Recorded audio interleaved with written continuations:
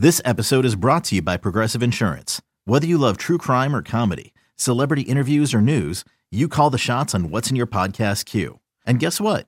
Now you can call them on your auto insurance too with the Name Your Price tool from Progressive. It works just the way it sounds. You tell Progressive how much you want to pay for car insurance, and they'll show you coverage options that fit your budget. Get your quote today at Progressive.com to join the over 28 million drivers who trust Progressive. Progressive Casualty Insurance Company and Affiliates. Price and coverage match limited by state law.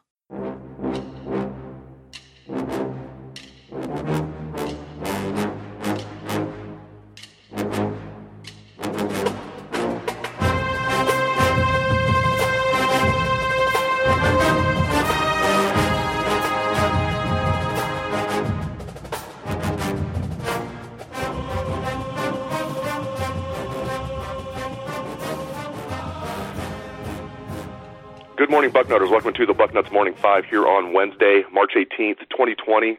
I am Dave Biddle. I am joined by the People's Champ, Matt Baxendale. Bax, thank God for Ohio State football recruiting and NFL free agency, or I would be losing my mind right now. Yeah, that makes the two of us, or should it, maybe I just say the rest of the country of us. It's kind of a very strange point in time where it's normally one of the busiest points in the year for sports, and we haven't exactly had much to talk about until Ohio State recruiting and Tom Brady gave us something, so thank goodness for football once more. Yeah, things I've been doing the past time when I'm not, yesterday was nice because I was just able to refresh and keep looking at the NFL free agency tracker, and there's been an Ohio State commitment every 5 minutes, it seems like. When that's not going on, I've been watching a lot of stand-up comedy, a lot of stuff I've already watched, but watching it again, watching it for the third time, watching it for the 10th time. So what are some things you're doing outside of the sports world to kind of pass the time? Let's see here. Lots of old pro wrestling. I watched The Rock versus Mick Foley in an empty arena championship match last night. That was fun. We've been doing puzzles at the Baxendale household. We just did a couple 1,000-piece puzzles, and other than that, trying to get my kids to not hit each other with hockey sticks. So, Right. Week one of an indeterminate number of weeks. So far, so good, I guess. Yeah, we played a game of Clue last night. My wife, my two daughters. I came away victorious, which is very rare in the game of Clue for me, so I'm pretty happy about that. All right, let's move on to actual topics of business here. Andre Turrentine becoming the 14th member in Ohio State's unbelievable 2021 recruiting class. We'll break down the numbers for you as far as the points in the class and how close number 2 is and how great this class might end up being. But let's focus on Andre Turrentine for a moment, one of the top safeties in the country, high 4-star kid, young man out of Nashville, Tennessee. Another great get for Kerry Combs, Ryan Day, and the Buckeyes. You know what's really funny is he's like the 136th overall rated recruit in America, which makes him the 4th worst recruit in the class. Isn't that hilarious? This is like an elite level recruit that half the other Big Ten schools would fall over backwards and jump off a cliff to get. And Ohio State's yeah, he's one of the lower rated kids in the class. I mean, that's how stupid good this class is. I think the average recruit ranking is a 95 right now, which if it holds up would be the highest class in 24/7 sports history by a half a point in terms of average star rating or average recruiting point rating. It's hilarious how just amazing this class is. It's very reminiscent of the way the 2017 class came together with all those elite level guys. And we've seen how they've sort of powered the OSU program to some really strong seasons in recent years. So needless to say, the commit run that started a few days ago and I don't think is over yet has been a lot of fun to watch. I think one other thing, too, I read somewhere was that if the class ended today and didn't add a single member, would have already finished in the top 10 of last year's classes, many of which were in the 20s in terms of recruit numbers. So that should tell you how just ridiculously good this class is right now. Yeah, I said I'd mention the numbers. Let's just mention them now. So right now, Ohio State has 268 points, recruiting points in their 2021 class. Number 2 in the country is Clemson with 220. The Buckeyes, 48 points ahead of Clemson, number 2. Florida is the only other school in the country that's over 200.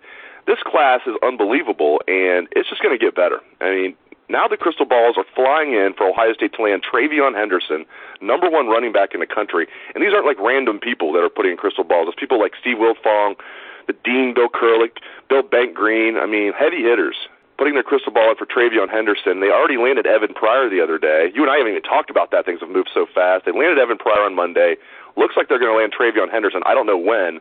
But when all those guys are putting in their crystal ball for Ohio State, I mean, to say it looks good is a vast understatement. This class is just going to get better and better. But your thoughts on Henderson perhaps joining this class? Well, let's talk about the running backs.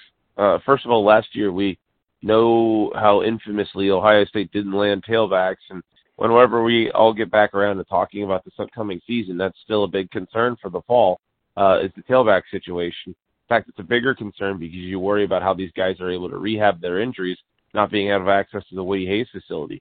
But at the end of the day, this year's recruiting class necessarily needed 2 top-tier running backs. Evan Pryor is like the 5th overall tailback in the country, right? I mean, we would have killed to have a guy of that stature in last year's class. And right now we're looking at having 2 of the top 5 in the country. And realistically speaking, this is how good Ohio State's recruiting right now. Realistically speaking, I think they told Donovan Edwards, TreVeyon Henderson, and Evan Pryor, we're taking 2. Whoever the first 2 are, we don't care. We're taking 2. And the way it's shaping up right now is it looks like TreVeyon Henderson and Evan Pryor are going to be the 2 in this class. And Donovan Edwards is not coincidentally tweeting pictures of himself in Georgia gear now, which also should tell everybody how much he didn't want to go to that school up north, even though he lives right down the road from it. So that's just insane with the running backs here. This is like a Cadillac Williams, Ronnie Brown situation for some of the more old school fans out there, remembering whenever Auburn brought in 2 of the top 5 tailbacks of the country. This is something that was badly needed. And by the way, I think Tony Alford's feeling as good as anybody right now. But Dave, I want to run a theory by you here. I think Ryan Day is really pushing on kids for making decisions a little quicker this year. And I think particularly since this whole lockdown has happened, his coaches don't have much to do except chat with recruits from the safety of their own homes. So they're getting a little bit more quality time with some of these kids that maybe they wouldn't have had otherwise, especially while the rest of the country was a little behind us in terms of shutting things down. I think Ryan Day also sees the value in keeping the morale of the program high by getting on a recruiting run like this while everything's sort of slowed down. And not just the program, but the fan base and those of us who care about Ohio State football at large. This is an unreal good thing for us to have as a distraction right now. So I think this is kind of calculated by Ryan Day. I think the second that spring practice was shut down, Ryan Day handed each of his coaches 2 extra phones and said, get the texting. And he's kind of shot off from there. So that's my running theory right now, is that Ryan Day is trying to sort of push this class so that they don't get burned like they did last year waiting on some kids, and also to keep the morale up.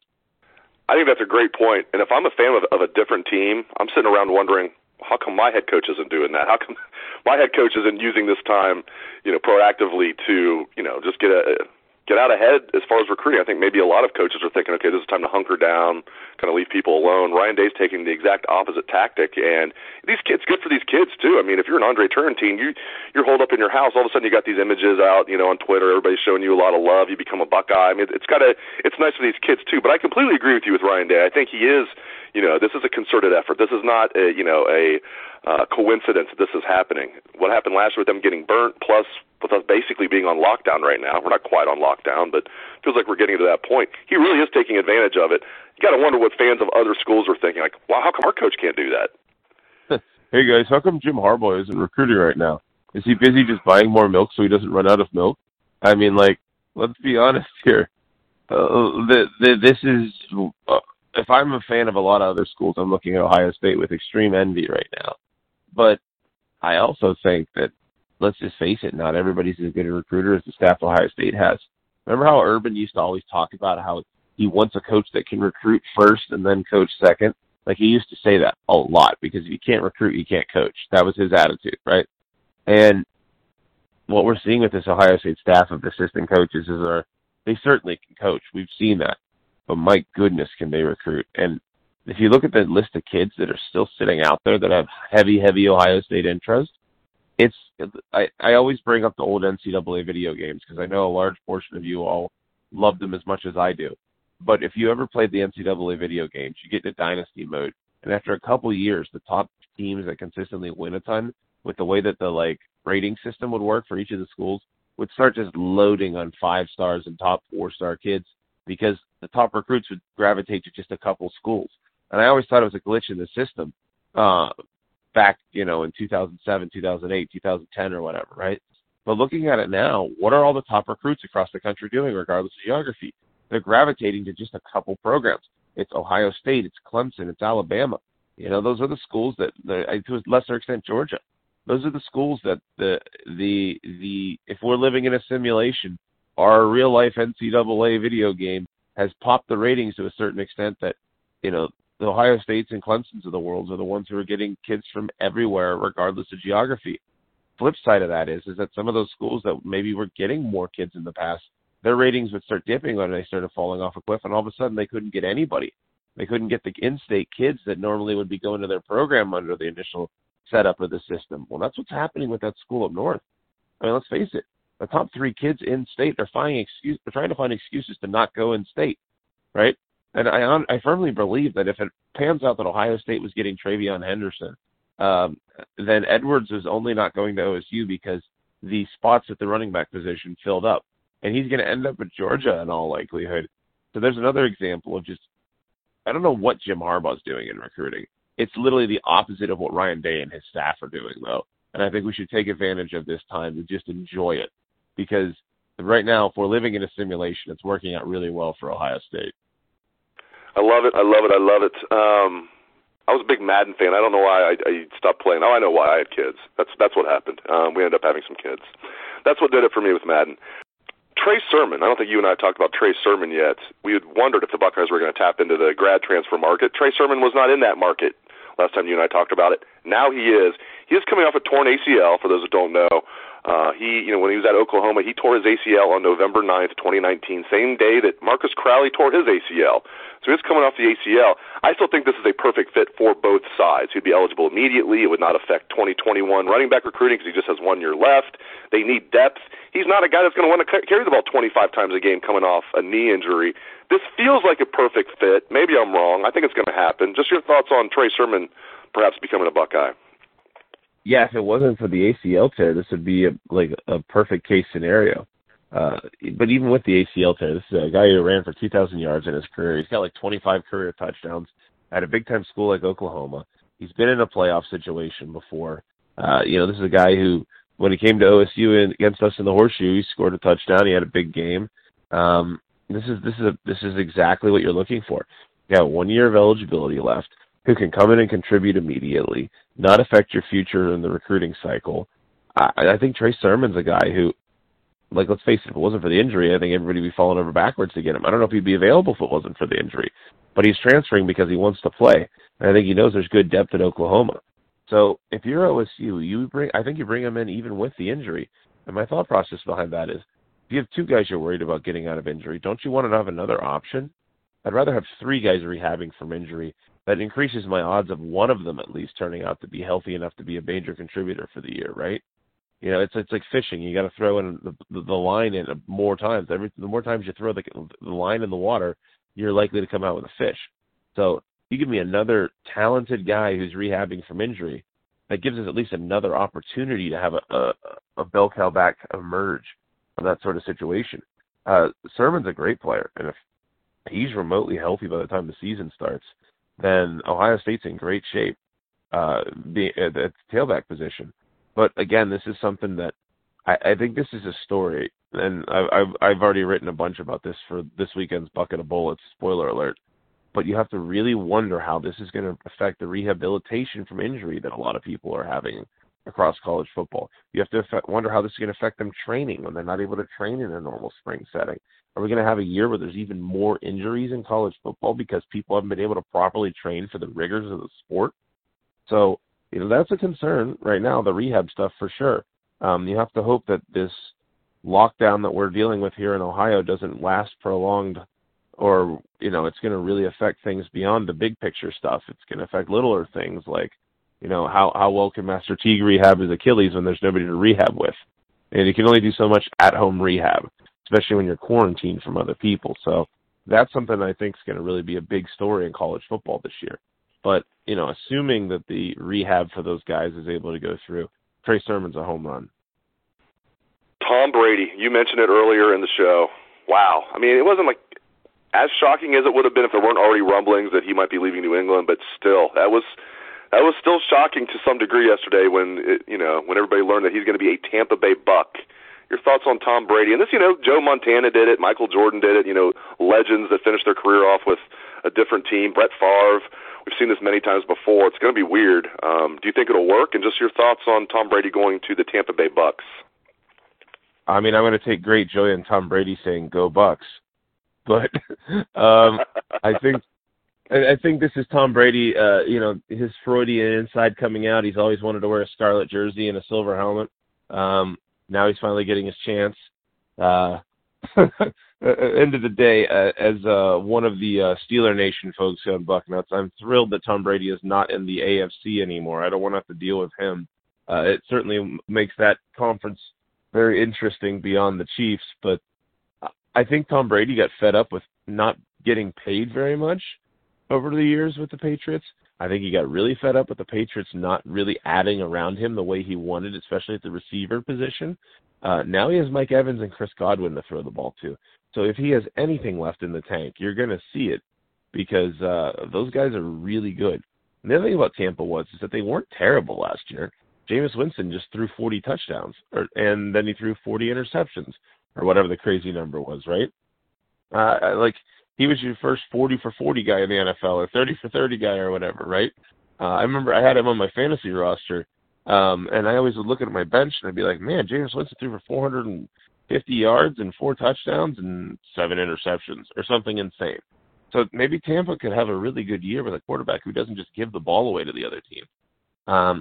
But at the end of the day, I think this is about Tom Brady having done everything he possibly could in terms of salary to help the Patriots load up, and in his eyes, them not doing enough to help him, particularly last year. I think that I read somewhere in the last 5 years, he's like the 13th or 14th highest paid quarterback in the NFL, and that the Patriots weren't even willing to offer him salaries compared to half the teams in the league that were chasing him. So I'm not surprised he left. I also think the Patriots aren't going to be very good without him. Who the heck are they going to have at quarterback? And, it's one of those things where we all remember examples of players leaving their team that they're going to be associated with forever. You mentioned Joe Montana and the Chiefs. Franco Harris and the Seattle Seahawks is another one, right? There's examples of guys that just shouldn't be in other uniforms. And Tom Brady as a Tampa Bay Buccaneer is certainly one of those ones where you go, really? So we'll have to see. I mean, then again, if the guy legitimately wants to play to 45, he's got, 3 more years? So I guess Tom Brady is fixing his earlier mistakes and is going to go out in style wearing scarlet and gray. So my only hope is that there's lots of Buckeyes on the Tampa Bay Buccaneers so that he has to actually wear correct scarlet and gray jerseys every year when Michigan loses the game. The image of him wearing that Vrabel jersey is just awesome. Vrabel's Ohio State jersey while he's warming up, and he's got his Patriots helmet on. This is years ago, obviously, when him and Vrabel were teammates, and he's out there with the Vrabel 94 jersey on, throwing his passes. That's just one of the best images of all time. Great stuff from the People's Champ, Matt Baxton. I appreciate it, Bax, and thank you to all the listeners out there for tuning into the show. Hope everyone has a great day. Let's hear that Buckeye swag, best damn band in the land. Come on.